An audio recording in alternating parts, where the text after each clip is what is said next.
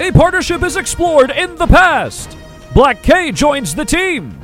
Alliances are proposed and more as the Sky Guys are back to recap Chapter 4 of the Book of Boba Fett.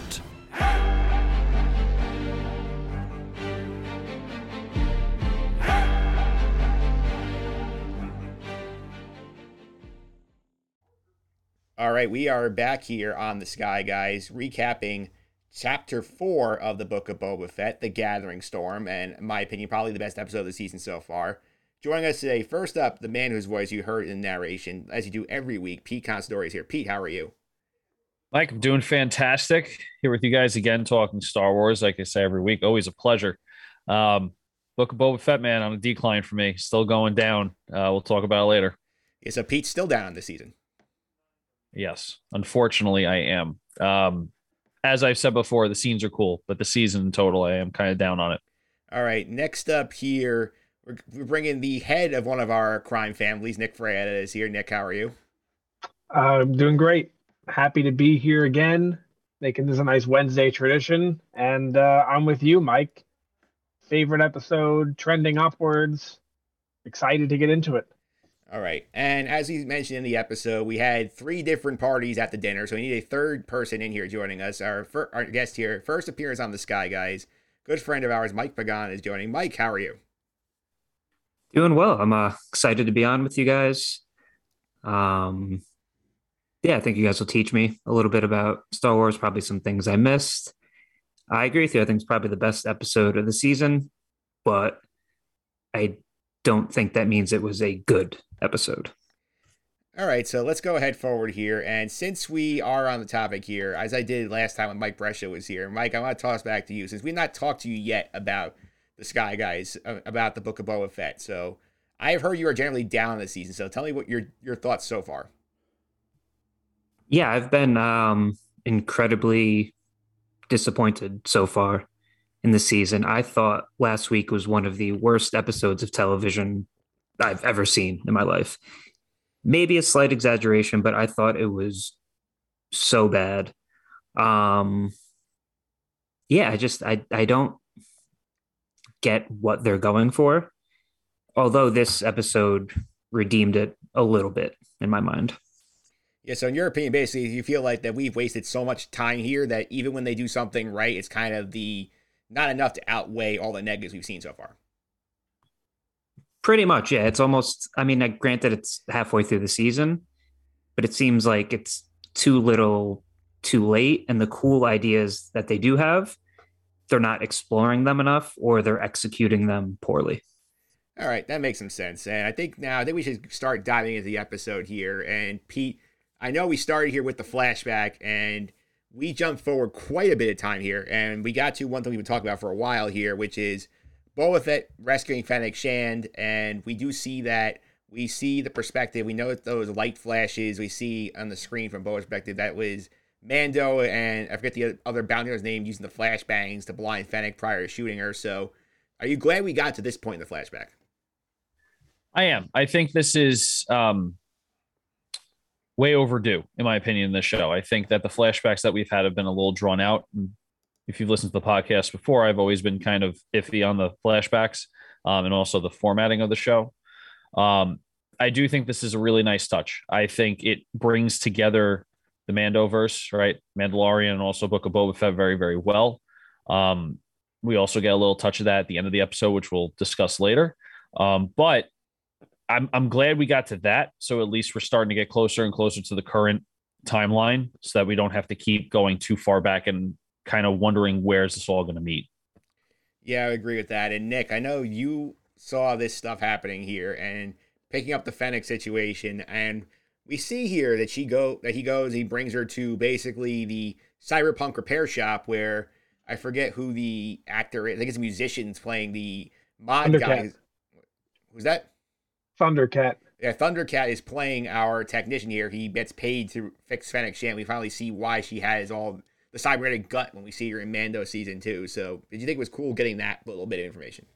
I did, and I think it shines more light on the characters from last season or last episode as they're more like rebellious teens, because the first thing anyone says to him when he's in there is, "You're too old to be in here." Yeah. I think it's supposed to be like a rebellious, like teen thing, almost like and yes, this pun is intended like a tattoo shop, kind of. You know what I mean? Yeah. And I think that this makes perfect sense, and I'm shocked we haven't gotten this in Star Wars earlier. Now that I'm thinking about it, like although it's considered a long time ago, in a galaxy far, far away, their technology is clearly far superior to what we have on Earth now. And it's shocking to me that they literally have droids that think for themselves and have minds of their own, and they never thought to combine that. Like people never thought, like, why wouldn't I just take the droid's eyes and use them as like why would it's shocking to me that all these years have gone by in Star Wars and we never experienced that or never saw that. And I still think the bikes were a little strange from last week. If it fit more on Coruscant, whatever, but those characters now make sense to me. Yeah, and Mike, were you surprised that we got the Tatooine tattoo part with Thundercat being the main guy here? Yeah, I mean, it just felt kind of like what Nick was saying. It just felt out of place. I think I feel that way more so than he does now. It just felt weird. And the whole thing really did feel ripped straight out of Cyberpunk. And I guess Thundercat, who I've never heard of, in Cyberpunk, the characters that augment you are called Ripper Docs. And he was pretty much exactly that. Now, I'm not sure if this is something maybe in the comics from Star Wars that already exists, but it just, I don't know, it seemed strange. And also, I think when Boba asked him if he's going to cover up Fennec, like the metal guts, and he said no. I mean, technically speaking, like, shouldn't the sand, maybe if it gets inside there, like mess things up? It just seemed not the most practical decision. Yeah, Pete, probably just he's just very confident in his abilities, Mr. Thundercat. So I assume he's saying, you know what, my work is so good, it's not going to bother anything here. Yeah, I mean, it's always like the why cover up my art kind of thing. Yeah, heard that many times in movies and in different aspects. I have to agree with Mike on this. It was out of place in a way that fit, which is kind of weird to say. Like it makes sense that that's what would happen in this show, but it's still out of place in Star Wars. Like Nick was saying, we get Anakin Skywalker gets the cybernetic arm, because his arm gets chopped off and everything, and we get stuff like that, but we don't get people trying to enhance their bodies with cybernetics. So you would think that would be there, and that's why it fits, but it's also out of place because we've never really seen it before. I keep forgetting that Fennec is also a cyberpunk Power Ranger in a way. We just need to get her the bike. But yeah, no, it's fitting, but it's not. It just kind of confuses me a bit. It fits, but it belongs in the underworld of Coruscant. Yeah, the setting definitely. It belongs with the what are their names? Those awful the Martez sisters. Yeah, the Martez sisters. Yeah, that's where it belongs. Tatooine's a weird spot to be doing all this in, because Tatooine's always like that deserted kind of planet, in my opinion. Yeah. So all this stuff to be happening, it's like, okay, maybe they're trying to be like, hey, look, Tatooine's not really that planet that you saw in movies, and it also just doesn't fit. Like Nick is saying, Coruscant's probably a better fit for that. Yeah, for sure. And Nick, I did think also the interesting thing you talked about last week when Pete coined them the Cyberpunk Power Rangers, that the analogy made a lot of sense when I thought about it after the fact, because you look at it, basically, these are basically teenagers with attitude who have different colored bikes, who work for a bald man who likes to sleep in a tube full of liquid. So it made perfect sense, the analogy. It does. And you mentioned them, it makes me think about something that's kind of been happening a lot this season. It didn't happen in this episode, but the whole reason that he went to go see them was the guy who complained about the water, right? Yeah. And they keep talking about water. It's been a theme in the show forever. This is the only episode they didn't bring it up. It's about how Tatooine used to be filled with water. This guy wants water. Do you think that's something to do with Camino? I think it does. Because I've heard people say that the ending is going to be Tatooine getting flooded, which doesn't make any sense because we see Tatooine in The Rise of Skywalker and it's not flooded. So that doesn't make any sense. But you think it has to do with like Camino and like his past, I guess? Yeah, Mike, I think that's the connection, because we keep seeing those flashbacks of him as a kid on Camino watching his dad fly away on the ship, which we'll discuss the naming controversy later on. But what do you think about that? He can't go back to Camino because Camino's gone. Yeah. So. Yeah, Mike, would you agree with that point that Nick made? Yeah, I think he's probably on point. I hate anything. The flashbacks. It's just I get it. He's traumatized and whatnot, but and watching through the window in the rain, Yeah. watching the ship fly away, I'm over it. Yeah, I think you and Pete both are over it, but we'll move forward here. We do get a little bit of the relationship between Fennec and Boba beginning to develop here. We see that Fennec says, like, hey, like, what do I owe you for saving me? And Boba says, like, we're going to go on a mission here. We're going to get my ship back. My ship has basically been taken by Bib Fortuna. It's in Jabba's palace. And he basically talks about, like, you do this, like, your debt is paid with me. You're paid with me. So, Pete, were you excited this was the mission here we got going? No. We just from the trailer, we know he's got to get his ship back from Mandalorian. We know he has to get his ship back. So sure, I'm excited to see how he did get it back, but like I just feel like I know what happens. He's gonna get a ship. It's not like there's anything that's gonna happen differently, in my opinion. The scene was cool. Again, I this show, if you break it down by scene, is a very it's a pretty good show. But if you break it down by episode and you know a season as a whole, it's just lackluster in my opinion so far. Like I said, the ship seeing it is cool, but like we already got that. Like I feel like that wow factor is already gone because we got in the Mandalorian. Like if this is the first time we were seeing the ship and him getting it back, okay, cool. Like wow, he finally got it back. But like since we saw it already, it's kind of like yeah, we know. Like cool, he's gonna get it back, no problem. Fennec's gonna stay by his side. You know, like it just all seems like we know what's gonna happen, and it just doesn't happen in any interesting way. Yeah, I think the more interesting part was not the mission, Mike. I think it was sort of the conversation where we finally get to the root of what's going on with why Boba wants to rule the underworld. Something I've been complaining about since episode 2 of the show, saying, hey, like, do we know why he actually wants to do this? Why he wants to rule the underworld? He basically says, like, you know, I'm tired of working for idiots who are going to get us all killed for not doing the job correctly. And you can make more money working together and cooperating and just getting revenge on Bib Fortuna for basically screwing him over and not helping him out if he gets out of the pit. So what do you think about getting to see some of Boba's motivations? I thought that was good. I mean, it makes sense. I think anyone really who works and maybe has a boss or they've had bosses who, I don't know, maybe they feel that they're more intelligent than or that they have more common sense and can run things better than their bosses do, can probably relate to that. But yeah, I mean, it's good to see why he wants to do it. And I thought this is the strongest part of the episode, seeing their relationship develop. But I do agree with Pete in that the inherent problem in any sort of flashback or prequel is that you know the outcome. So the dramatic tension is just not really there, especially when the only two characters, I guess two protagonists, you know they live. So there's no new characters in that scene where you might be worried about their fate. So I feel like the show loses a lot by focusing so much on that. Nick, what do you think of the revelation here of Boa's decision here about why he wants to rule the Tatooine underworld? I think it makes sense. Exactly what Mike Pagan had just mentioned with like your boss and all that. Something you did not mention, Mike. Well, first off, is they refer to the ship as the fire spray. I'm getting to that. Are you going to explain why it makes sense and why people shouldn't be mad? Yeah, I believe it's the model of the ship.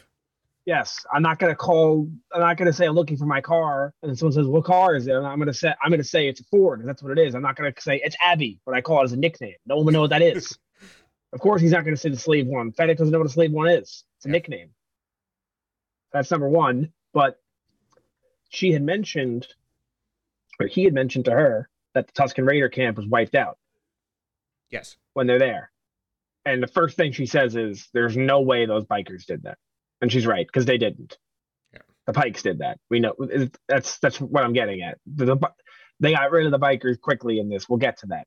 But that's because they're not the main villains of even the flashbacks. Yeah. So, but the idea of them sitting behind the fire, this and that, was cool. And then we see the light flashing, which tells us that where we are on the timeline. But something I've seen online today is we we didn't jump forward in this episode timeline, which I thought we did. So didn't you? Yeah, I thought we did. But like the Tuscan camp thing. The idea is we jumped forward last episode. Yeah. And he was with the Tuscans for years. And then they died. And when he was walking past, what is her name? The one from episode 5? Pelamato. When he was walking past her, she was literally walking to meet Mando. So this all takes place, last episode and this episode's flashbacks, during episode 5 of Mandalorian. That's what they're saying. Whether that's true or not, I don't know. That's what they're saying is the timeline. So we didn't jump forward now. We jumped forward last episode, and we're caught up with the Mando timeline now, season 1, that is. Yeah, and I think we'll get to more of that later. Makes sense. It makes sense. And Pete, you think about that? Do you think that makes sense? It does.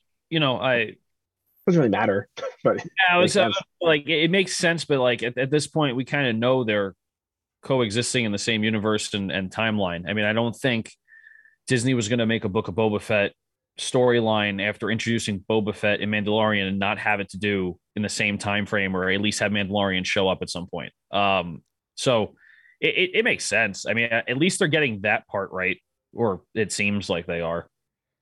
Yeah. Then it also makes more sense, Mike, when you think about it like this. If, let's say, what we thought was true going into like this discussion was true, that means the Tusken Raiders died and Boba did nothing for 4 years, and then we catch up with him 4 years later, and he's like, "I should get my ship back." It makes more sense that he went to like do something immediately. You know what I'm saying? Yeah, I think that does it, because he does go off riding the Bantha Mike last episode, and then we see him set the Bantha free, and he doesn't go have Bantha babies. I did think that cracked me up. Yeah, that's good. Boba Fett, Bantha lover. I gotta say, the guy does have a weird fascination with just riding things, riding the Bantha, wants to ride the Rancor. Going back to the timeline thing, I feel like the show did a poor job of showing just how much time has passed. I mean, I guess you figure it out this episode, but I mean, if it was years, I guess I don't really know how Tusken Raiders how they age, but I mean that the kid Tusken Raider kind of stayed the same the entire time. So I feel like they could have shown the passage of time a bit more clearly than what they did. Yeah, Pete, Mike was a good point. Like, how come we didn't see the teenage version of Tusken Raider kid? Because that sort of also throws the timeline into question again. I mean, here's my other question. Was he shaving at the camp? Why couldn't you throw a beard on the guy? Right? You could throw a beard on Boba Fett, and at least 6 months, 5, like put a big beard on him just to show like, hey, I've been here, no shaving equipment or whatever. I don't know how they do it in Star Wars. I feel like there's a lot of ways you could have done it. I just don't think they were thinking that way. I think they were thinking, let's put 5 pounds of crap in a 2-pound bag. Dumb question. You know how like Anakin got his hair burned off and all that? Yeah. If your face is burned, can you grow a beard? That's fair. Or would it come in? What would happen? Where does it go? It could be patchy, if anything. Maybe. What was Boba Fett's face burned? When he went in the pit, I guess, but he was wearing his armor. Yeah, so it shouldn't be that bad, like nearly as bad as Anakin's, but it still has some burn. No, it's fair. I mean, same thing with this. You could say the same thing with his head, like why he didn't grow any hair on his head. But again, some people do go bald and still have a beard, so that's a little more believable, I would say. But no, that's a good point. Yeah. Mike, I have a thought on this. I don't know if you agree with me on this in terms of why we didn't have Boba Fett grow a beard. I think this has nothing to do with any sort of like actual canon reason of the show. I think this is sort of ties to the whole extended universe thing. I feel like, I don't know how much familiar with Rebels you are, and we last saw Commander Rex. Rex had a beard, and I feel like if we're ever going to bring Rex into live action, we're going to have 10 Morrison playing with the beards. I don't want to confuse the audience, and that possibly eventually shows up. That is very true. I was actually thinking about Rex possibly showing up. I was like, oh, that'd be cool. And then I was like, wait, it's going to be the same actor, though. I'm like, how would they? But I guess, yeah, the visual distinction of having a big beard would separate them. Yeah, I just think that way they're not confusing the audience, and they're not going to say, wait, like he had a beard and now he's a different guy. I feel like they're going to try and avoid probably having Boba Fett be clean shaven the whole time. Yeah, no, that definitely makes sense, and that would be cool to have him in the show. Yeah, I don't think we're going to have him, though. And, Nick, let's get to, the ship controversy here. You've seen all the Twitter streets, and now everyone is screaming about how Boba Fett called the ship the Fire Slayer. and Fire Spray ship, and everyone's going, "Oh my God, it's Slave One. Disney's canceling everything. This is terrible. Everything is ruined." So you want to go a little more into that? Well, I mentioned it before. You're not going to call it. You're not going to call it by. Some people name their cars. I thought that was ridiculous, but people name their cars. So you name your car Julie. I don't know, and it's a Ford. I'm not going to tell someone I never met before. Oh, hop in Julie. Like you say, get in the Ford, get in the car. So I mean, it makes sense. But also, I mean, let's get real. They are kind of canceling it, and that's why they did that. Like I mean, yeah, they can explain it with a reason, but that's why they did that. So they don't have to say Slave One. Yeah. I noticed. Tell me if you noticed this. I don't. I rarely bring this stuff up because I don't care. The green screen for that ship was terrible, awful. When they showed it, I was like, "That's clearly a set. That was awful. It was a terrible screen." Yeah. That's the second time I brought this up in this show, and I never mentioned that kind of stuff because I usually don't care. I don't notice. Like even in like the Phantom Menace, I didn't care because I was like, all right, this is as far as we could do technologically speaking. So who cares? But nowadays, it's not excusable. It's not excusable anymore. Back then, it was a little excusable because we didn't have the technology. Yeah, Pete, I know you complained last week about the CGI and a couple of things, so I'll give you that one. And did it bother you that we took the name off the ship? It didn't bother me. Took the name off the ship, like Nick said, there's a reason for it. They didn't just give it a random name like the Butterfly or something like that. Like they didn't go crazy. They actually gave it the model of the ship, so at least they kept it consistent. You know, thinking about this, I feel like their budget was spent elsewhere. I mean, they are working on Ahsoka. They're working on Obi-Wan. Mando 3. Yeah, so like I feel like they got a budget. And, you know, I still think, you know, we said this last week. I still think Book of Boba Fett's just going to be a one season and done kind of thing. I don't think we're going to continue. If we do, I feel like we're going to drag it out. But again, who knows? The end of the season may present more opportunistic timelines than what we're seeing right now. I just don't think they had the budget for it. I think they picked and choose where they put that budget. And honestly, costume design probably got the bulk of the budget. I'm going to be honest with you, just with everything we're seeing and the cybernetic, you know, on people and stuff. I think that's where the bulk of the budget and the CGI went. And then the rest was just kind of like, we'll do what we can with it. Okay, Mike, to round this out here, did the ship getting his name removed, being called the Fire Spray ship, did that bother you? I mean, not really. Like everyone's been saying, I see the reason why they would do it. But like my only question would be, I know Nick was saying, you know, you wouldn't call, it's like, oh, hop in Julie or whatever. But I mean, Slave One, is that, because I mean, Boba Fett's like an infamous bounty hunter. Yeah. Is Slave One like something that's known, is that name known to other That's a good question. Characters like that? That's part of his aura and mystique. Like, oh, Boba Fett's coming after you in Slave One. It kind of strikes fear into your heart. So, I mean, that's just kind of theorizing. It doesn't really have a practical effect on anything. But again, I mean, I could see why they got rid of Slave One. Yeah, you say in canon, Boba Fett is rebranding. So he's saying, you know, like I'm doing a different model, so this is not going to be the Slave One anymore. It's something else. I'm just going to call the name later. Yeah, I guess, yeah, he's kind of the new and improved Boba Fett. It's his time. And the Sarlacc pit changed him a little bit. So, and he said he wanted to get away from bounty hunting and all that. So, like I said, it's kind of a rebranding of himself. Yeah. Before we move on from this, I'm going to weigh in here and just say this to the people who are whining about the name of the ship on here. We sat through episode 9, which was horrendous. We sat through episode 8, which half the audience hated. We sat through the prequels, when most of them were pretty bad. And we're whining about the name of the ship? Come on now. Yeah, like I said last week, we're gotten to the point where people are going to complain about the name of the ship in the weekly live-action Boba Fett TV show. I mean, 10 years ago, tell me there's a live-action Boba Fett show, and you going jumping up and down. Now we're complaining about the name of the ship. Yeah, I mean, seriously. What the hell's going on out here? Like, this is what we're complaining about. The show itself is not overall good. I think we can acknowledge that, but the biggest problem we come up with from the audience is that the ship's name got changed, Pete.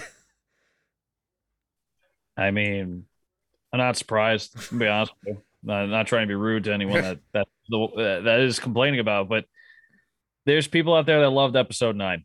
Just gonna put that out there. So it makes sense. It makes sense. There's just everyone has their own opinion. Everyone has their feelings about the show.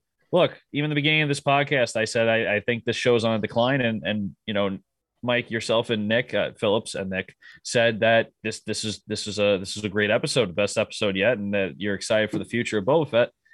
Everyone's perceiving it differently. I couldn't care less what the ship was called, even if they called it the Butterfly. Okay, great. It's Boba Fett's ship. He calls it whatever the hell he wants. He's Boba Fett. I don't care.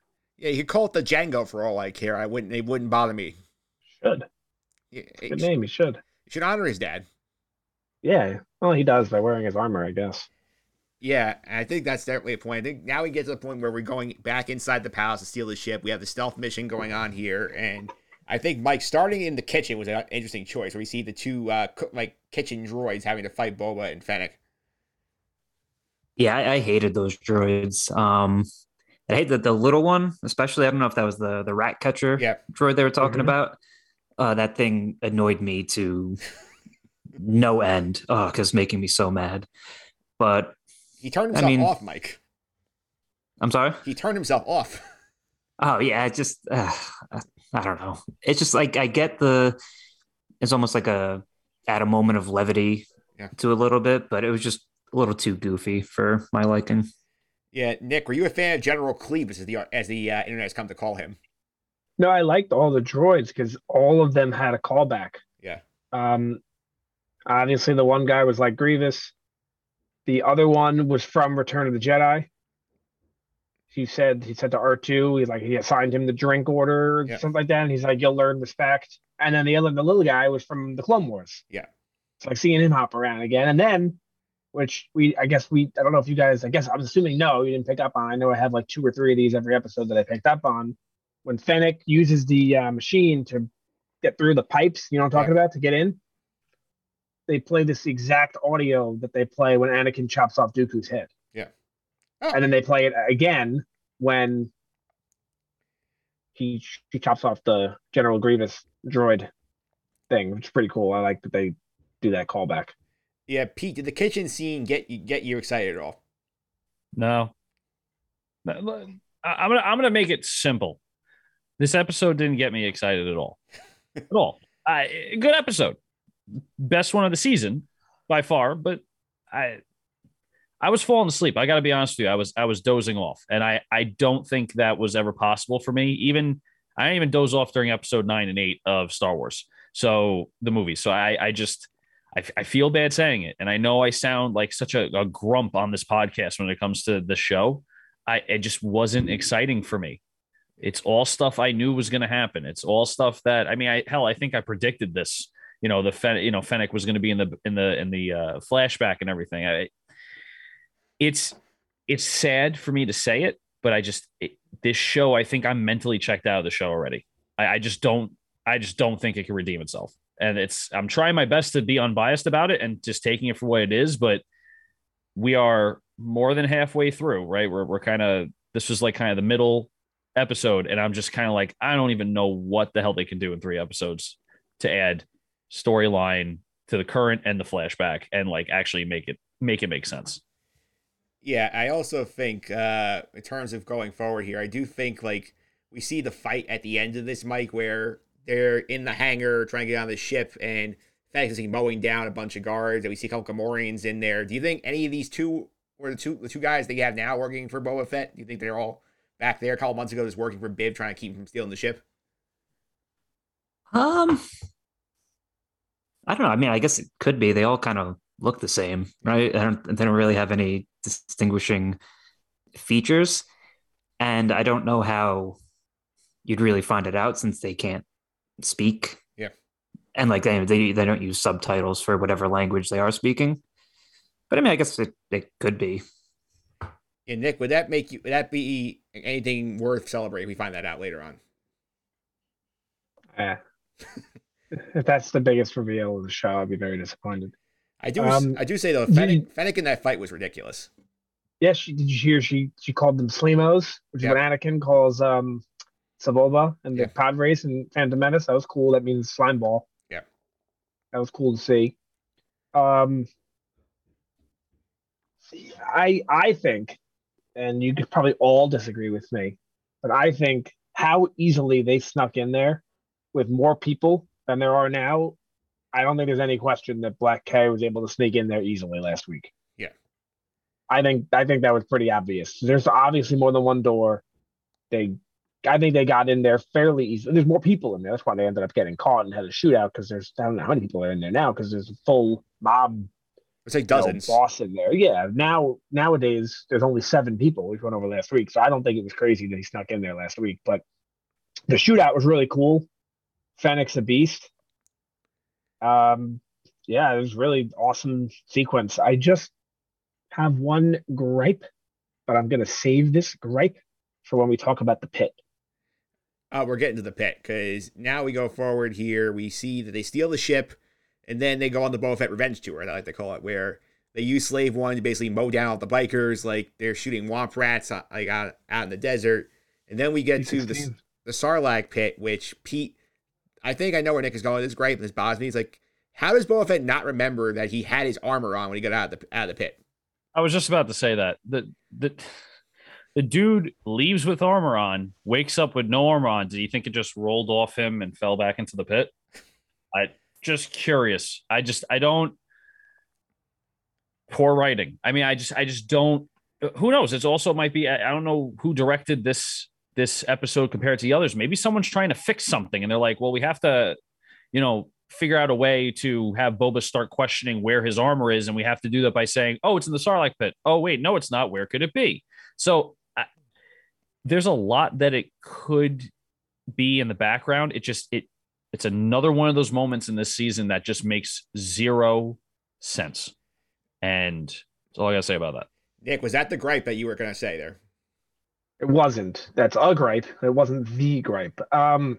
Someone tried to explain it online, some video I watched, and the guy said that when he got out of the pit, he passed out, so he didn't remember if he had. Like that's a load of crap. Like come on, he literally says he used his armor to get out of the pit.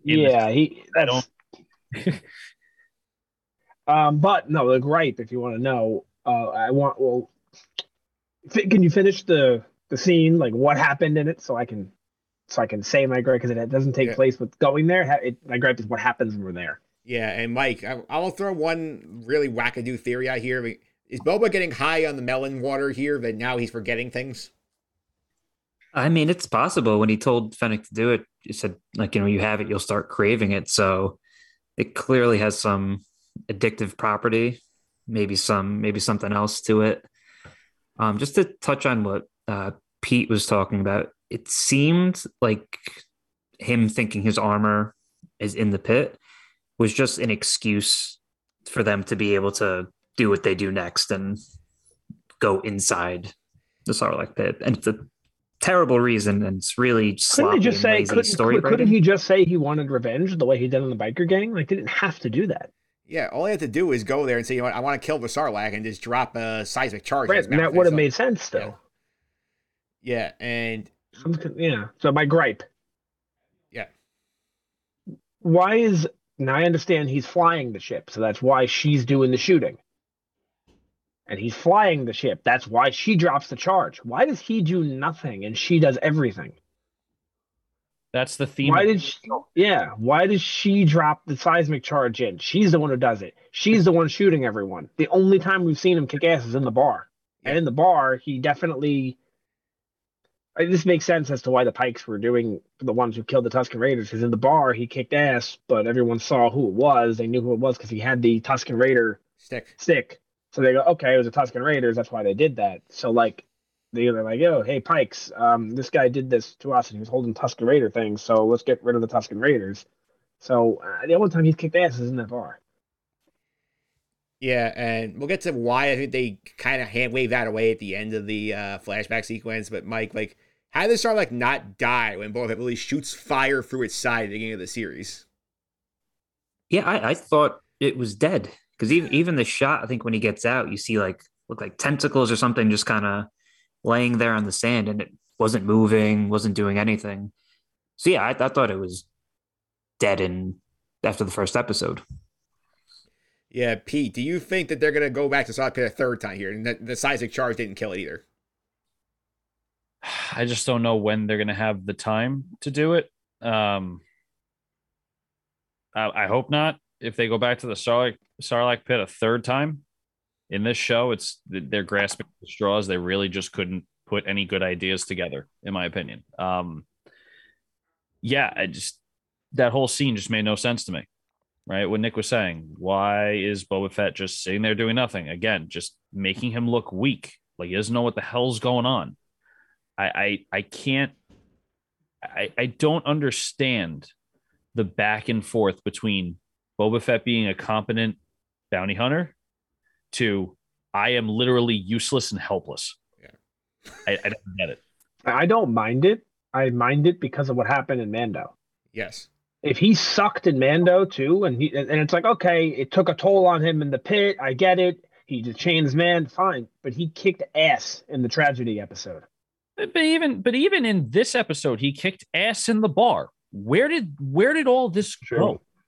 Where True. If they never showed him kick ass, I'd be completely fine with all of this. I don't mind that he went from being a badass to like a more of a godfather. I don't mind it, but you can't show both. They're flip-flopping, and even in this season, they're flip-flopping, and I don't know. That's the discrepancy that really bothers me when it comes to Boba Fett. Yeah, Mike, I think the thing that would also bother me also just shows you how terrible the Stormtroopers are that basically 25% Boba Fett kicks their ass in Mando season 2. Yeah, major indictment on Stormtroopers as a fighting force. I agree with what everybody's saying so far is that Boba Fett in this show is like the least proactive protagonist I have ever seen in a show. Like he just reacts to things around him. Said he gets beat up most of the time. And it's again, like, yeah, no consistency whatsoever. It's just whatever I guess the scene requires him to be. That's what he is. So in the bar, he's this badass, he destroys them. And then he gets beat up in the next scene because that's what the scene needs. And yeah, it's hard to relate to a character who's so wildly inconsistent, and especially a character that had such a mystique built up as Boba Fett. It just magnifies the whole thing. Yeah, Nick, sort of steal the Survivor reference here. It sort of feels like this is Superman in a fat suit, basically. See what's happening here with Boba Fett. Yeah, and we've gotten far enough in the show now that there's not like, if it happened for an episode and you like when then it may, I don't know. It's just it's happened too many times now to be a coincidence. A little upsetting, but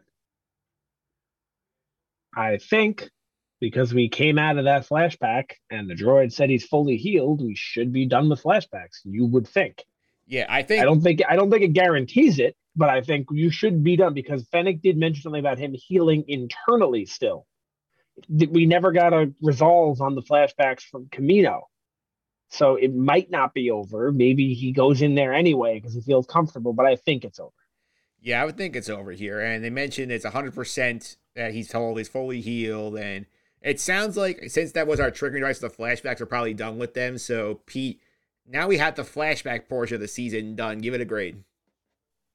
The flashback? Just the flashback. The flashback alone, I mean, are we doing numbers or letters? How are we doing this grade? Say numbers like we do 0 to 10. All right. I would give it a 7. I mean, cool concepts, and I understand why they're doing it, but again, not surprising. Not something that I'm sitting at the edge of my seat going, what's going to happen next? I knew exactly what was going to happen. Once I saw that he found Fennec, I kind of figured, okay, this is how their relationship builds. What exactly happened? We saw some cool parts, some lackluster parts. So I'll give the flashback when it comes to other flashbacks a 7. Mike, you want to grade the flashback story on its lonesome, going from episode 1 to now? Yeah, I mean, yeah, taken by itself, I'd probably give it a 6. Like, there's some cool scenes, some not great scenes, but yeah, I mean, again, in the larger context of the show and how everything's flowing, it would bring the grade down significantly. But viewed on its own, I'd say a 6. Yeah, Nick, what about you?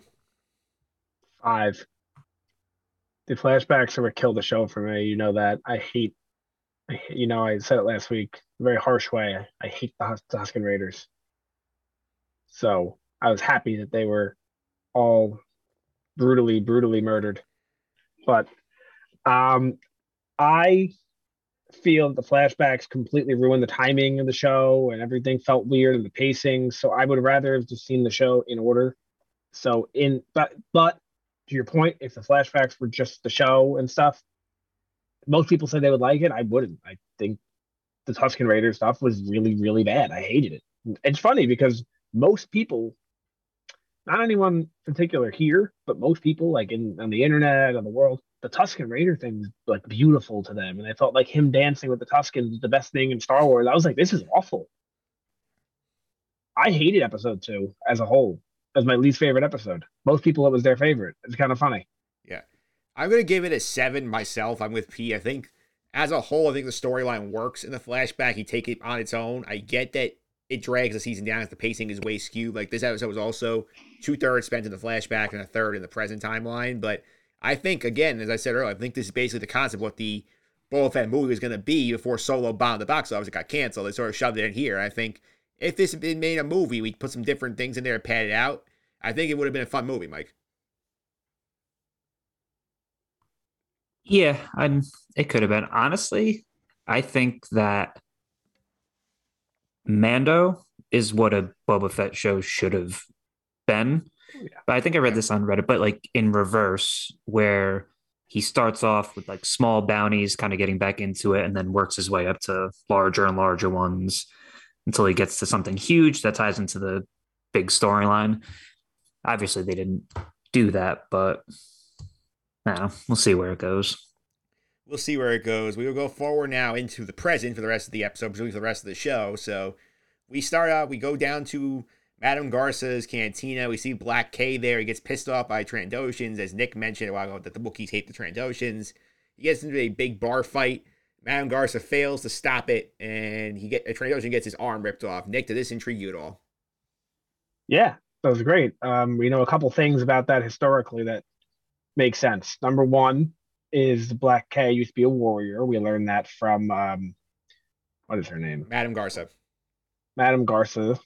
You learn that from her. Number two, we know that the Trandoshans grow back their limbs. So him picking that arm off isn't that big of a deal. Like the guy will grow it back. I feel like he was dead though, don't you? It looked like he was dead. He lost. It looked like he was dead, but apparently that happens all the time to them. Like they take an arm off and just grows, but not immediately, but it grows back. It's not a big deal. Yeah. And then the reason they hate each other is because the Wookiees used to be enslaved by them. So makes perfect sense that even though she's saying your bar tab will be free, it's like I don't care about my bar tab. Like they used to enslave us as a species. Like he's going down. And I know it's kind of funny seeing a Wookiee in the bar drink. I know we saw Chewie do that in like A New Hope, but it just seemed different. I don't know. Yeah, him chugging the mug, Mike. Yeah, because of the chugging. That's why. Yeah, chugging the mug and seeing all the beer spill down his fur was fun. Yeah, and it's I guess we got confirmation that was Max Rebo. Yeah, we kind of knew, but this confirms it considering she calls him Max. That's cool. Yeah. We're going to go to Mike for a second here. Mike, we know this is a Disney Plus show. Did it bother you how there's absolutely zero blood when the guy's arm got ripped off? I mean, yes, but also, it's a Disney Plus show. Like, at least when there's a show that has any Star Wars thing with the Jedi, it makes sense because the lightsabers basically cauterize the wound, so no blood. It's like, okay, you can get it. But, yeah, ripping off someone's arm, there should be blood. I guess, although you don't know the physiology of Trandoshans. But no, I like the scene. I think Black K sort of redeemed himself from getting a little hemmed up by, what do you guys call them? The Cyberpunk Power Rangers? Yep. Or, yeah, that's what we call them. I think the show referred to them as the mods this week. To us, they're the Cyberpunk Power Rangers. That name stays permanently.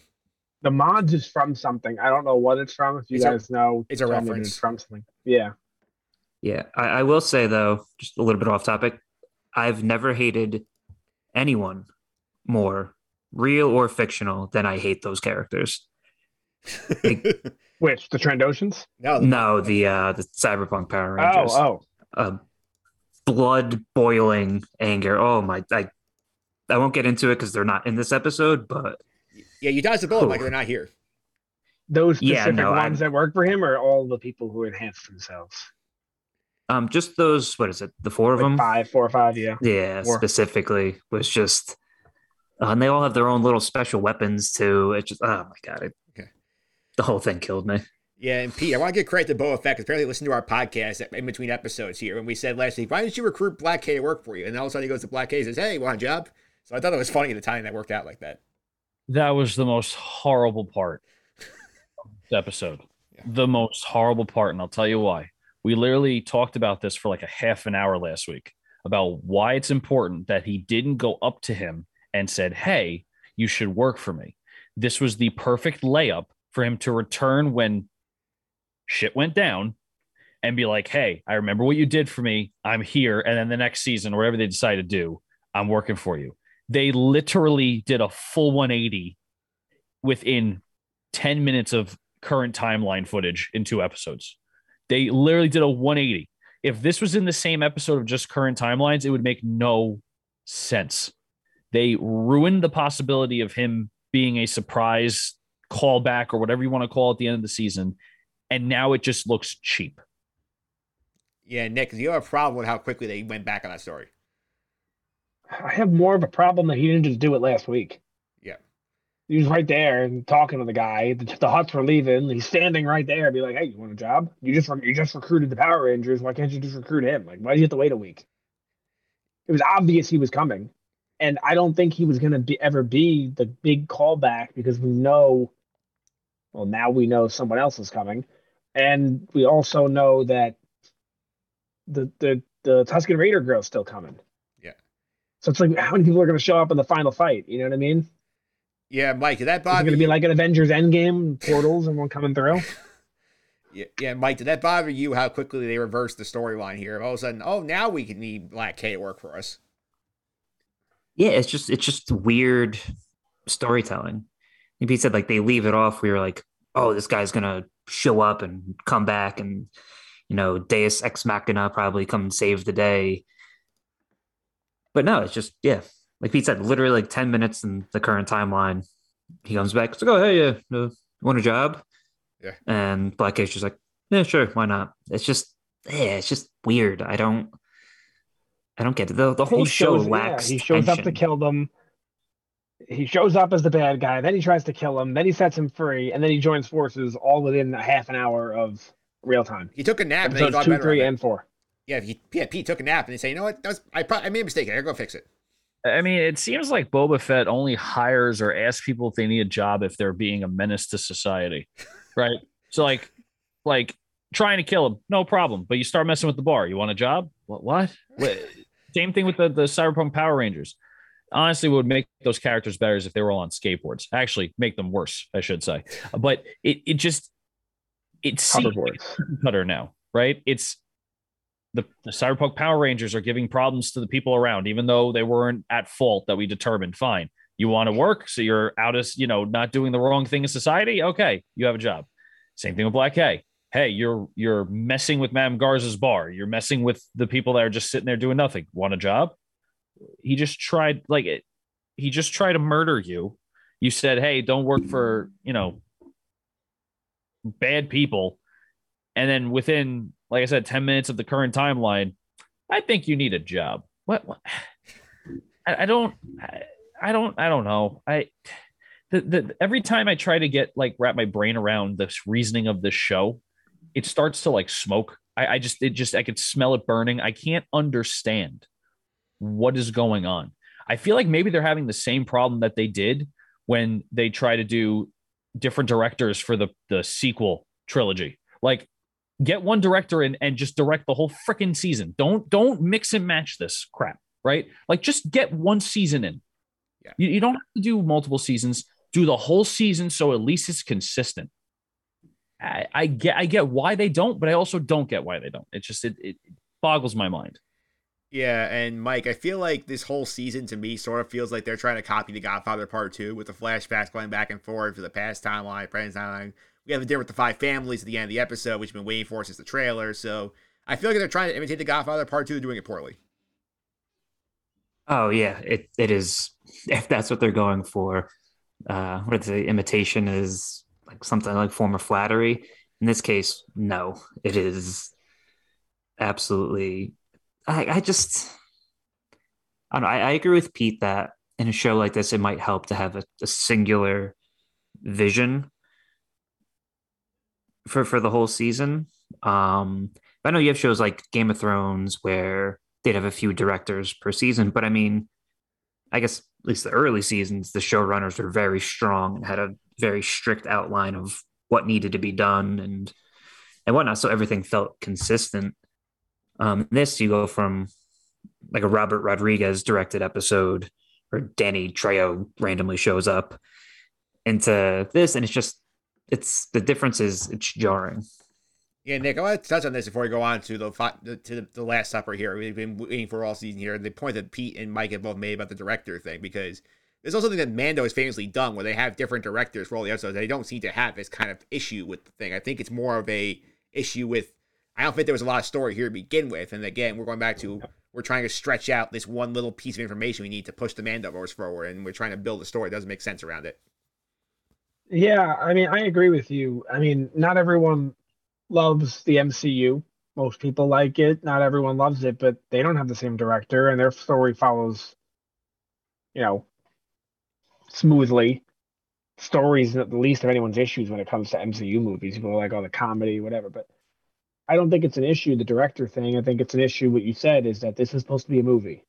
And then it wasn't a movie, and they had to turn it into a TV show. And movies are only 2 hours. TV shows are 6 or 7. 6 or 7 hours. They didn't have enough at all.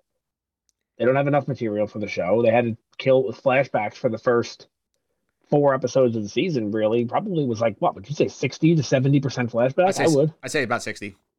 Yeah, and now we're assuming it's over, I think. I think the flashbacks are over. And the last 3 episodes are going to be war. I have my theory on what happens next episode. We'll get to it at the end, but I believe that this show suffers from a lack of direction that goes beyond the directors. I think it sounds weird because the directors are supposed to direct it. I think it goes back to Favreau.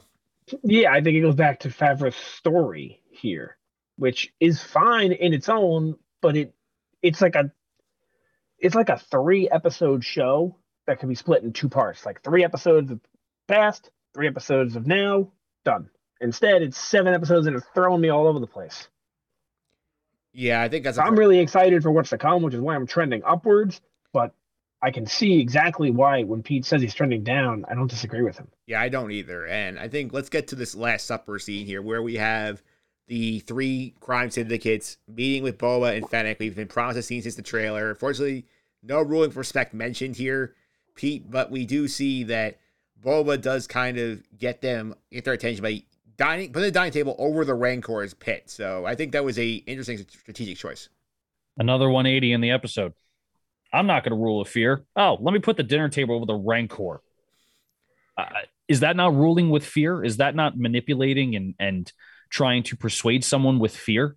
Yeah. Just because he didn't kill anyone doesn't mean he's not using fear. Total 180. Didn't like it at all. Mike, my thought process on that, though, was that he was told last episode that no one respects him and he has to learn how to incorporate some fear into his leadership. That's what I thought. It's fair. That is a fair point, and I agree with you. But it's to me, it's not growth. It's again like that he changes. It's not little by little saying like if he goes into town and messes some guy up for stealing, that's a little bit of fear. Like look what I could do. Not I'm going to use the beast that Jabba used to kill all of his enemies. Yeah, true. I think it was too quick and too just like boom in your face. I have a rank. And too mirroring Jabba, like exactly. Right. So it seemed to me like, okay, you're gonna just be like Jabba then if you're gonna use the Rancor to your advantage. Yeah, Mike, did that bother you how quickly we use the Rancor as basically as the big stick to try and scare the crime families into following what was lead? Yeah, it's a jarring switch. And I think it's a product of spending so much time in the flashbacks as opposed to the present day storyline, where, like Pete said, you can see him go into town. And if someone does something he doesn't like, maybe he roughs them up, scares them a little bit. And you can see that growth. Like, you don't see him struggle with these thoughts, with what he wants to do and what he might have to do. And it's just, again, zero consistency with the character at all. And like, maybe this is going to be him moving forward, but it doesn't feel earned at all. Yeah, it was a quick heel turn. And Nick, what ends up happening here at this dinner is obviously he tries to get them on his side. They say, hey, like, we barely know you from a hole in the wall. Why are we sacrificing our forces to you? So Boba comes with the compromise and says, hey, here's what we're going to do. You're going to play Switzerland. And if the Pikes go to you, you're going to plead neutrality and not get involved on either side. And I'll take care of this problem. So I think, given his lack of relationship building here with those parties, I feel like that's probably the best he could have gotten. Yeah, and they're not going to do it. The only reason they said they were going to do it is because they were on top of a Rancor pit. That's why they said that. And they're in their mind, if the Rancor is not in Mos Espa, he can't hurt us. But what they don't know is Boba's going to ride the Rancor to Mos Espa, and it is going to hurt it. So that's pretty clear that's going to happen. They're going to turn on him, very obvious. But I thought the meeting was kind of cool, seeing like the different species there. I don't know, I kind of liked it. I enjoyed that scene. Also, you saw the little rat catcher guy was there. Yeah, so Boba kept him around. Yeah, Mike's favorite droid. Yeah, and I just found it weird, and I guess the reason why is so he can use the Rancor, but I found it weird that he put the dinner table in the throne room. This is a giant palace. You don't have a dining room? I get why he did it, but like, you feel like this is a giant palace with how big is it? Like, this thing's huge, and you see it from up close. I really don't think I think they could have found another place to eat. I mean, isn't there another episode where they're eating? It was last episode, Pete. Like, literally, he and Fennec were sitting at the dinner table in a different room, and they just had the droids bring a table into the Rancor pit for that little scheme they're doing. Yeah, your guess is as good as mine when it comes to that. However, you wanted to rule with fear, and you wanted the Rancor to be his backup plan. Yeah. If they're not listening to me, Rancor is going to get hungry. You'd see like, he gets a little hungry. Like, it, not a good look for someone who says he wants to rule with respect. He's playing out of Jabba's book. It's the book of Jabba the Hutt now. I mean, you're just going to use his rule. You're not being different. So again, if that's how we wanted to do it from the beginning, fine, kudos to you. But the 180s in this show, and especially just this episode, is just beyond me. Yeah, and we get to the end of the episode, Mike, and we see after the crime families leave that Boba and Fennec, they say, hey, like, we have to get an army together. The Pikes are coming for us. And they say, like, Fennec says, oh, like, you have credits. Like, you can use the credits to go get help. And then we get the little Mando flare. So obviously we know what's coming there. At first, I want to address one other thing to you. It's like, Boba Fett has totally been gone for like 5 years and living with the Tusken Raiders for a long time. Like, where did all his credits come from? I don't know, unless they're implying he's made that much in tribute already from people who don't respect him or fear him at all. Unless, I mean, maybe Bib Fortuna had just like a treasury full of stuff that he inherited, maybe. But again, it's just something they kind of just sloppily and lazily throw in there without explaining or, better yet, showing how that's the case. Yeah, Nick. I mean, it's not like exactly like Boba Fett's banking at the Imperial Bank, dropping off all his credits after his bounties. I'm sure he's like, well, he might be, because the bank is definitely corrupt, as we know, because they joined the Separatists in the Clone Wars, the international banking clan, that is. So it's possible that he just used the bank. Yeah, but like after a certain point, don't your funds just get locked away if you don't access them?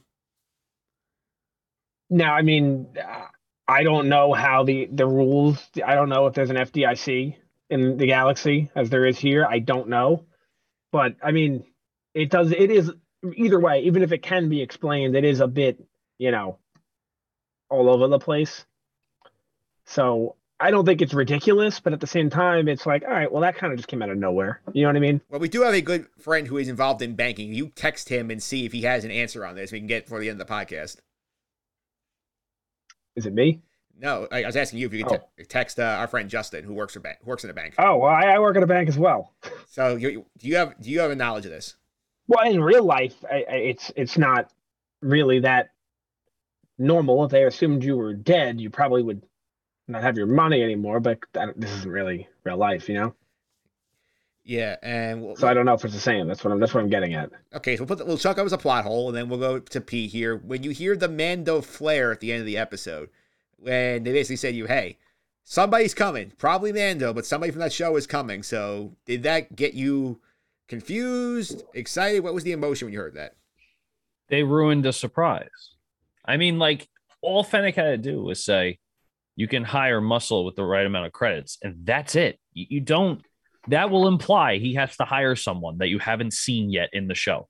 You don't have to give it, hey, the Mandalorian. Like, okay, now we know it's someone from the Mandalorian. It probably is the Mandalorian. I mean, like, he's the one that you can hire with credits. Like, they just laid it up. You have this opportunity, just like you did with Black K, to have some sort of shock and awe value to the show. Some, not all. I mean, I think when we saw Book of Boba Fett and we saw Boba Fett in Mandalorian, there had to be some sort of, tie in. Like, we all kind of had that idea, but like, you literally they just spoon feed us this, and it's probably not coming until the end of the season. It's probably not coming next episode. If it does, it's going to be very interesting to see if, let's say, the Mandalorian shows up next episode, if Mandalorian is going to be part of every episode up until the end, or he's in the random episode in the middle and then you don't see him again. Like, they could have just left it alone at what Fennec said, and that was it. Yeah, Mike, where did you fall on hearing the Mando flare at the end of the episode? I agree with Pete that it kind of gives away whatever surprise they might be going for. I mean, I think he's definitely going to show up. Again, probably not next episode. I'd say earliest would be episode 6. But yeah, I guess, I don't know. It's like a weird thing. It's almost like they didn't have, while making the show, didn't have enough faith that the show itself would keep people interested and involved. So they felt the need to throw this in at the end to get people talking and excited. And it's worked. Yeah, I mean, it has worked, but I don't know. I think it shows that they probably know the show's not their strongest. And I agree with that. I think Pete said before that it's probably going to be a 1-season show. Yeah, I think that's in the whole point. And Nick, before we get to the trackers here, give me your take on the Mando flare showing up and that the hint is like, hey, he's coming. I thought it was great. I don't think it necessarily hints at him. I'll get into that when we do our predictions at the end, but it reminds me of last season in Mandalorian. If you remember, we had to wait every other episode for something, and we knew it was coming. So Bo-Katan says, you have to go meet a Jedi. Her name is Ahsoka. That happened. Same way this happened. Then there was a random episode where he did nothing. Then he met Ahsoka. Ahsoka says, you need to bring him to the pillar so he can call to a Jedi. So we know what's coming the next episode. He goes to the pillar. Or whatever. I don't know if it's called the pillar, but whatever it was. And then he calls for a Jedi. So we know a Jedi's coming. And then Luke comes. So I don't think this is something that they've never done before. I think it's very normal. And I think I'm going to save it. I have my prediction on what's going to happen. And I'm pretty damn sure of it too now, after we've gotten this much and all the information that we have. So when we get to our prediction section, I'll go there. All right. I'm also going to say here, I do feel like that they did kind of give it away, sort of bookend the episode where we give you the flare, remind everybody that we're in Mando season 1, and then we get the flare at the end. I do think, hey, he's probably coming. If he doesn't, we're going to get somebody from the show showing up to help out the cause. And I think sort of, again, it's all connected. We're following the MCU model, so it makes total sense they're going to do it. And this sort of tee up the audience in a way to get them excited. And I think that Mike is right that they sort of knew that the show was not the greatest on its own, so the connections are going to sort of pull it up by its bootstraps and get the audience more invested. Yeah, definitely. I guess, I mean, Nick brought up a good point in how they do it. I feel like this is a little bit different, though. Like, I can't really explain why it's different. It honestly just might be the strength of the show or the lack of strength compared to how good the Mandalorian was. All right, let's go ahead now to our tracker section here where we keep track of a bunch of things every week on the podcast.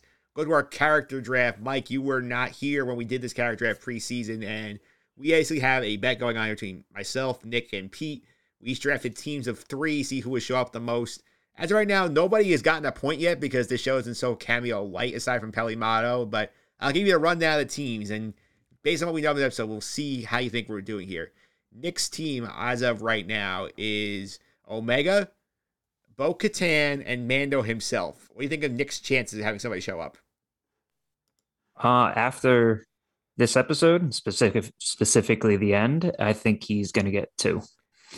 All right, so he's got his board. Pete is in trouble here because we usually have the stakes that the winner gets a Hondo Funko Pop figure paid for by the other two. The second place winner only pays for shipping. Third place pays for the figure. Pete's team right now is Moff Gideon, Hunter, and Sabine from Rebels. So what do you think about Pete's team? I don't think so. Yeah, Pete sort of knows he's in trouble anyway. I'm screwed. I'm done. You have to hope I don't think you are. We'll talk in the predictions. You have to hope Sabine gets higher. I feel like that's your best bet here. I mean, the only other thing is Hunter. I mean, the Bad Batch did turn into a muscle for hire kind of thing, and they need an army. So, I mean, the Bad Batch may. It's not crazy. It's not. I don't think it'll happen, but it's not crazy. All right. Now my team, Mike. I have Hondo, which I'm losing faith in by the minute as this episode goes on, and we're not going to see him. Cad Bane, who I think could definitely show up here as part of the bounty hunting task force that they bring together to fight the Pikes, and Chopper from Rebels. So what do you think about my squad? I mean, Hondo it would make sense. Yep. You know, I think that at least initially was a good pick. Yeah. But like you said, as the season progresses, I feel like the chances are kind of dwindling. So you know, I think Nick's got the strongest team. Yeah, I think this episode. I didn't think I did last week too. I thought I was definitely going to lose. Yeah, I think this swung from me to Nick very hard over the span of like one episode. Yeah, we'll see. Eventually, we'll update this. And now our trackers, as we do for the other things going on here. Hondo is still at 18 total appearances, and P. I don't think we're updating this one this season. I think I'm almost got ready to put it to bed. Listen, the way that this season has gone, you never know. All right. You never know. I think you'll see Hondo one more time in one of these live action shows, and that's it. I think that will become 19, and that's it. Maybe even in Obi-Wan. I think in Obi-Wan he's going to be there. Yeah, so I think you'll see that number become 19, and that's the highest we'll see it. All right. In terms of the other ones that got more interesting here, Bo-Katan at 13 appearances. She could show up now that they're going to go look for higher guns, so she could be there, Nick. I hope. You hope. Also, the Darksaber now relevant at 13. And Mando Shelby's probably bringing that with him, Mike. Yeah, definitely. I can see that. If he shows up, which I think is a strong possibility, he should have it unless this show has extends their poor storytelling techniques to other characters, then he should have it. All right. Next up here, the animated characters. Nick, should we count the Ratcatcher droid as an animated character? Ooh. His first appearance was Clone Wars, right? Yes. I guess so then, right? Pete, any strong feelings on that? I think it's fair. If he started there, then I guess, right? All right. So, Mike, you approve? Yeah, I say go for it. All right. So we have one on the board here. The Ratcatcher droid is now gotten us off the 0 on animated characters, so good job from him. The Mando character is at 1, but Pete, clearly we know that's going up in like a week or two. Yeah, I mean, that's inevitable. Yeah. Hopefully. And this one I was disappointed in because, Mike, we love this in the trailer, the respect tracker. He did not mention at this dinner that he's ruling with respect, and given his actions here, I don't think we're going to hear it again. I think it's going to come. He might say it in like a ton of regret, like, oh, I tried to rule with respect, but it didn't work. So I think you might hear it again, but not in the same context as we have.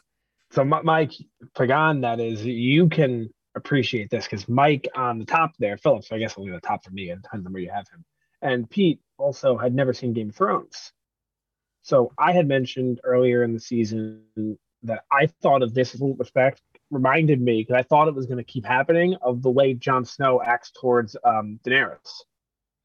How he like keeps saying she's my queen, I'll bend the knee. I thought it was going to be like that often, and it's only happened once. Yeah, no, I'm kind of happy it didn't go No, that I am route. too. I am too. um, but again, it's almost like what I was saying before, how you might hear it again just in the different context. Speaking of Game of Thrones, it might be Robert Baratheon in season one. Like, oh, you think honor keeps the peace? You think honor keeps them aligned? It's fear and blood. So it might be along those lines. You might hear him say that. All right, let's go ahead now to the MVP and LVP board. Here's what we have so far through 3 episodes, Mike. So just to catch you up on what's been going on here. Our leaderboard with the MVP points is Boba Fett himself at +4. Then in second place, a tie at +2 between Fennec Shand and the Cyberpunk Power Rangers. Both made the positives. Next up here, the last positive here, the Gamorrean Guards from me, episode 1, got a point. The negatives, the Tusken Raiders, thanks to Nick, -1. The Rhodian prisoner who gets stirfed by the sand creature, -1. The twins, -1. The towel rat, courtesy of Mike Brescia, gets a -1 LVP point. Madame Garza gets -2. And the mayor's assistant, who we did not see this episode, but apparently he was squealing in the detention area, -3, bring up the rear here. So we're going to accentuate the positive here. So, Pete, your MVP of this episode. Pete, you're muted. Muted, Pete. That would help if I muted. Thank you. Yeah, I'm gonna go with Fennec. I think that she was really cool in the scenes. You know, mostly flashbacks, but I feel like she did the most when Boba didn't. So she's my MVP. Nick, your MVP. Fennec. I think she is a badass. And just something to think about. Because I don't think that anyone's ever thought about this. I don't want an answer from you guys. Just think about it. Do we fully trust Fennec? That's all. Just think about it. They did raise the question this episode. Yeah, I never thought about it at all until this week. I'm just like, do I fully trust her? I think I did. I always did, but now that I don't, I'm just starting to think about it. The seed's implanted. Yeah. Mike, your MVP. So I feel like I should say Fennec, but I'm going to go with Black K for redeeming himself and just destroying those Trandoshans in the bar, drinking some beer, and getting a job. It's a productive afternoon for him. Yeah, it was a productive afternoon for a guy who was spilling beer down his beard. Yeah, that's right. I mean, man was enjoying himself. Yeah. I'm going to join the Fennec train on the MVP side here just because she did kick ass this episode and like she's taking names, she's got the cybernetics, she's working with Boba Fett, helps him get the ship back, her gadgets help out a lot. So great episode for Fennec. So I'll put her into the overall lead ahead of Boba Fett. I think it's well deserved, Pete. I agree. I definitely agree. She definitely kicked ass in this episode and was actually useful. Yeah. Let's go the other direction now, the LVP. So, Nick, I'm going to go to you first. Who's your LVP of this episode? You have to come back to me. Mike, do you have one? Yes, I'm going to go with is it Madame Garza? Yeah. She gave this whole long, flowery, what she thinks is a persuasive speech to Black A to calm him down, feeding his ego, flattering him, and he does not listen and just leaves Trandoshan limbs on the floor of her bar casino thing. All right. Pete, your LVP. Boba Fett himself. Just again, just shows how useless he is. Can't even work his own ship correctly against the Sarlacc pit, which he shouldn't have even been there to begin with. Forgets that he had armor on. I mean, he does a 180 with Black K and the ruling with respect, now using fear. Not a good look for him. LVP is Boba Fett. All right. I'm going to throw a third name on the board here. One who is not physically in the episode, but is responsible for some of the stuff in here. I'm giving Bib Fortuna an LVP for hiring horrible security for his palace because he has dozens. Yeah, you complain about Boba's security. Forget it. Look at this guy's security. But Bib Fortuna has dozens of Gamorreans and Weequays and droids, and he lets 2 people steal a ship from him. So Bib Fortuna, horrible job hiring the staff. So LVP for Bib. Well, I have mine, Mike. Yeah. And, this whole episode, we've been pointing out, well, why this, why that, why this, why that? And they all have a common theme. Yeah. Boba. I think Boba's the LVP. And it pains me to say this, but he's not what I thought he was. And when you think about it, it's kind of ridiculous for me to say that. He had like 6 minutes of screen time in the episode 5 and 6 combined, and he was a little kid in 2, and he's in the Clone Wars a little bit, not really. So like, how could I have painted a picture of him? But this is not the picture I painted. He's like an animal lover. He's gentle. He's like, this is not what I thought. And I don't mind how we're getting to know these creatures more. Like I don't like the Tusken Raiders, but like it was nice to get to know them on a personal level a little bit. And the Rancor was nice too, but now the Bantha too. Like every single creature in Star Wars now, we need to humanize and learn more about. Like some of them, it's better to just leave alone and say the Bantha's terrifying. You don't want to go near one unless you're a Tusken Raider because you ride them, and if you're not a Tusken Raider, they'll kill you. Like that's fine to leave it at that with some characters. It's okay. Yeah, and Mike, I didn't think we realized this. Apparently, Bib Fortune is a member of Star Wars PETA. What happened? I'm sorry. I said he apparently is the founding member of the Star Wars PETA Society. Bib Fortuna is? I'm lost. No, Boba. I'm sorry. Oh, Boba. Yeah. Yeah, no, he You definitely said Bib. That's why I was confused too. I think because I wrote Bib down on the LVP board, is why I was confused. Oh, but yeah, he's all about those animals and riding those animals and Bantha babies. oh yeah, that was just like I chuckled a little bit, but like Nick was saying, for Boba Fett, it just seems so out of character. Again, for a character that we knew for 6 minutes total prior to this. It's just, yeah. All right. Let's go now to the episode grades. As of right now, entering the week, we had Chapter 2, The Tribes of Tatooine, was our number 1 episode with a 7 overall. Chapter 1, Stranger of Strange Land, was number 2 with a 6. Chapter 3, The Streets of Mos Espa, was down to a 5.67. So let's go ahead and do our grades now for Chapter 4. Nick, do you want to go first? Yeah, I mentioned to you off the air that I wanted to change my grade from last week from an 8 to a 7. And also, this week's episode, I want to give it an 8. Because you're going to 8 this week. Yeah, because I think this was an 8, but I like this one more than last week. So, like, for me, it's like kind of hard to be like they were both on the same 8, if that makes sense. All right. Mike, your episode grade. On a scale of I'm 0 gonna give to it 10. I'm gonna give it a 6. Like I said, I think it's the best episode of the season pretty clearly, but still not a very good episode of television. Pete, your grade. I'm going to go with a 6 as well. The past 3 episodes I've given a 5 because it's just everything was just resetting and it just didn't make sense to me. I try to judge the episodes by the full episode in its entirety. They only reset a little bit. So they didn't reset the main storyline, but they definitely reset values and also plot decisions that they made. So, for example, Boba Fett hiring Black K when he could have just done it the episode prior, and also the ruling with respect thing is kind of out the window right now if you think about it with the Rancor. But I give it a 6 because it was better than the first 3. So went up a little bit for me. I'm gonna cheat a little bit. I'm gonna give it an 8.5 out of 10. Just to sort of differentiate between episode 2, which I gave an 8 also. I like this one a little better, so I'm giving it an 8.5. Yeah, I liked it. I think that we've talked about it. I think we're set up. Finally. It reminds me of, I'm going back to Game of Thrones here. It reminds me of when Daenerys set sail for Westeros. We're set up, except that ended up in disaster. I'm hoping this doesn't. Yeah, we're hoping it doesn't either. And I will recalculate the Chapter 3 grade next week. I'll let you know what's going on there. And we're going to wrap up here with do some predictions for Chapter 5 of the podcast. And Chapter 4 predictions, I'll go back and reset some of these. We all kind of hit on some things here. Nick said the dinner finally happens. He missed on Boss being at the dinner. We all sort of kind of had an idea about Revenge of the Biker Gang. I'll point that out here. And Pete had the point here. Pete said in the past, Revenge on the Biker Gang with Fennec Shan. So the only one who got both of those points correct. I mean, I didn't get the character predictions in the beginning, so I might as well get an episode prediction, right? Yeah. Yeah, I think my best correction here was dinner to unite the clans against the Pikes, which I think that was the point of the dinner.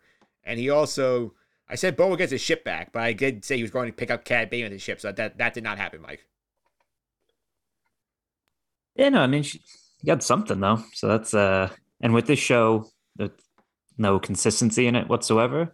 Getting anything right is pretty impressive. All right, let's go to chapter 5. Pete, give me a prediction. I think we're only do present now because we think we're done with the past. Well, one of my predictions is that there will be a flashback. I think they have a lot more to tell in the past that they want to. And I also think we're going to get that Mandalorian character next episode. I don't think they're waiting. I think they're going to mess it up and they're going to reveal it too quickly and maybe even get rid of the character in some way before the end of the season. Okay, so Mando character shows up now when he leaves before the big fight. Yeah, let's keep it because he may leave, or he or she may leave before the last episode, so it's technically not a chapter 5 prediction. So let's just say the Mando character shows up in chapter 5 because the Mando character is here. That's the prediction, and there's flashback. Sure. Nick, your prediction. I would like to go last if you don't mind. All right, Mike, your prediction. I say Black K kills someone, and I believe things are going to go very poorly for Boba in the next episode. I feel like everyone he thinks is either on his side or neutral are going to betray him, and he's going to find himself vastly outnumbered. So say Boba gets screwed over by a lot of people. Yeah, that sums it up. Yeah, so basically you're saying like all those gangs that he was working with turn against him. Maybe the cyberpunk kids decided to go work somewhere else, something like that. Yeah, I don't know about the cyberpunk kids. I feel like they're kind of invested in them being just misunderstood youth. But I say like Madame Garza, something like that. Maybe the mayor comes back. Pretty much all those people who are a little shady are going to come full out against him. Like the twins come back. I would like for them to come back, honestly. I found them to be very interesting characters. I know you don't like them, but I thought they were a fresh thing to throw into the show. I'm going to say next week is going to be when we get the recruiting tour where Boba Fett just flies around the ship and goes to recruit some allies. We get at least 3 new additions to the team. Somebody from the Mandoverse. I'm going to say Cad Bane and Bosco are 3 main additions to the team. So this is the recruiting hour for Boba Fett. Nick, you're up now. All right. So what I want to get at is, first off, I'm more of giving a prediction for the end of the season than I am next episode, if that's okay. So let me just give you the next episode first, and then I'll go into my little theory here. The next episode, I believe they're going to remain in Mos Espa. Black K is going to get himself in some sort of trouble, and Boba's going to have to deal with the trouble, and it's going to be like with the Pikes or with one of the families that was at the dinner, and you're going to see those people turning on him slowly. So I think it's going to be a boring episode. But you kind of talked about this, Mike. This is called The Book of Boba Fett, right? Yes. That's the name of the show. It takes place in a certain universe. What's the name of that universe, Mike? Star Wars. That's right.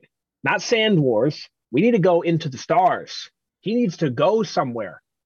Episode 6 is directed and written by Dave Filoni. I think, as a bold prediction, I think episode 6 will be the live action debut of the planet Mandalore. I think he's going to Mandalore to recruit Mandalorian and the Mandalorians. I think he will not get the Mandalorian. He will get the Mandalorians. Bo-Katan, Sasha Banks, Sabine, maybe. And they will come back with him to protect at the end of 6. And then in 7, we'll have the all-out war where Bosk will be there on the side against Boba. And at the end, he will turn to Boba's side with the help of the Mandalorians, and the female Tusken Raider will come in Doctor Strange's portal probably. And he's going to ride into town on the Rancor to kill off the crime families and the Pikes. And then I think your prediction will turn out correct, that we find out at the end that it was not the Pikes running the show. It was Crimson Dawn ran by Thrawn. Yeah, that's my bold prediction for the entire show, Mike. So what do you think about that? I like that. Different direction than what I would go in. I think I kind of stole this from someone on Reddit, but that Boba Fett's going to recruit the Mandalorian and the Mandalorians, and that he'll offer them kind of safe haven in his territory on Tatooine as they prepare to retake or repopulate Mandalore. And I feel like this is going to be a one-off season, and that's going to lead into season 3 of The Mandalorian, which will be all about, I think, retaking Mandalore. Yeah, so there we have. I think it's a good place to wrap it up here. And I want to thank you, Mike, for coming on here. And I give every guest the chance here. You don't have to if you don't want to. If there's any place you want people to follow on social media, you can give that out here. Otherwise, we're good to go. No, I'm not a big social media person. I don't have anything to promote, but thank you guys for having me on. You made me realize how woefully behind I am on certain Star Wars lore. So I need to catch up and refresh on some things. But yeah, I had a lot of fun. Thanks for having me on. Not a problem. And Pete, people want to follow on social media, how can they do that? At PJ Considori 29 on Twitter. And Mike, don't worry, Nick makes us feel that way all the time. He's always getting like these little like tidbits of information that connect everything together. I'm just like, how did I not know that? So don't worry, you're not alone. Nick is the master when it comes to all this. So but yeah, no, thanks for having me, Mike. Mike, thanks for joining. Absolutely. And Nick, people want to follow you on social media, they don't do that yet because you're not giving out the handle yet. But who's your follow recommendation of the week? NY Giants. So I think it's time we get ourselves a general manager, or better yet, make some advancements towards that. I think we have some good candidates. I'm happy with the way we're actually progressing. Although maybe Chris Maris sneaks in at the end and steals the job. I don't know. All right, well, we'll put that out there. I talked about the Giants this week on the regular podcast, Just in the Suffering. I was joined by Daryl Slater, the Star Ledger. Talk about that. There are divisional round picks with fellow Star Wars fan John Stanko. That episode is out in the main feed if you want to check that out. If you want this episode on the Just in the Suffering feed, you can get it on the weekend. But Pete, if they want it sooner, they can subscribe to the Sky Guys feed, the Star Wars feed. It's going to be out the day after we record. You guys have to sign up for that feed. I'm telling you, you're getting it the day after we record, which is usually just a couple days after the episode. So definitely get on that feed. Yeah, and Nick, if they like what they're getting here in this feed, they should take the time, leave some reviews, leave some star ratings, help spread the word to other Star Wars fans. Yeah, let us know how we did, because I want to know how I can improve, and so does everyone else. So if we missed anything, maybe we did it on purpose, so you'll leave a comment and tell us why. Yeah, maybe we're omitting information, Mike. Or tell us what. Yeah. It's a bold strategy, Cotton. Let's see if it pays off. We'll see if it pays off. We'll be back next week to recap Chapter 5 of the Book of Boba Fett. Until then, have a good week, everyone.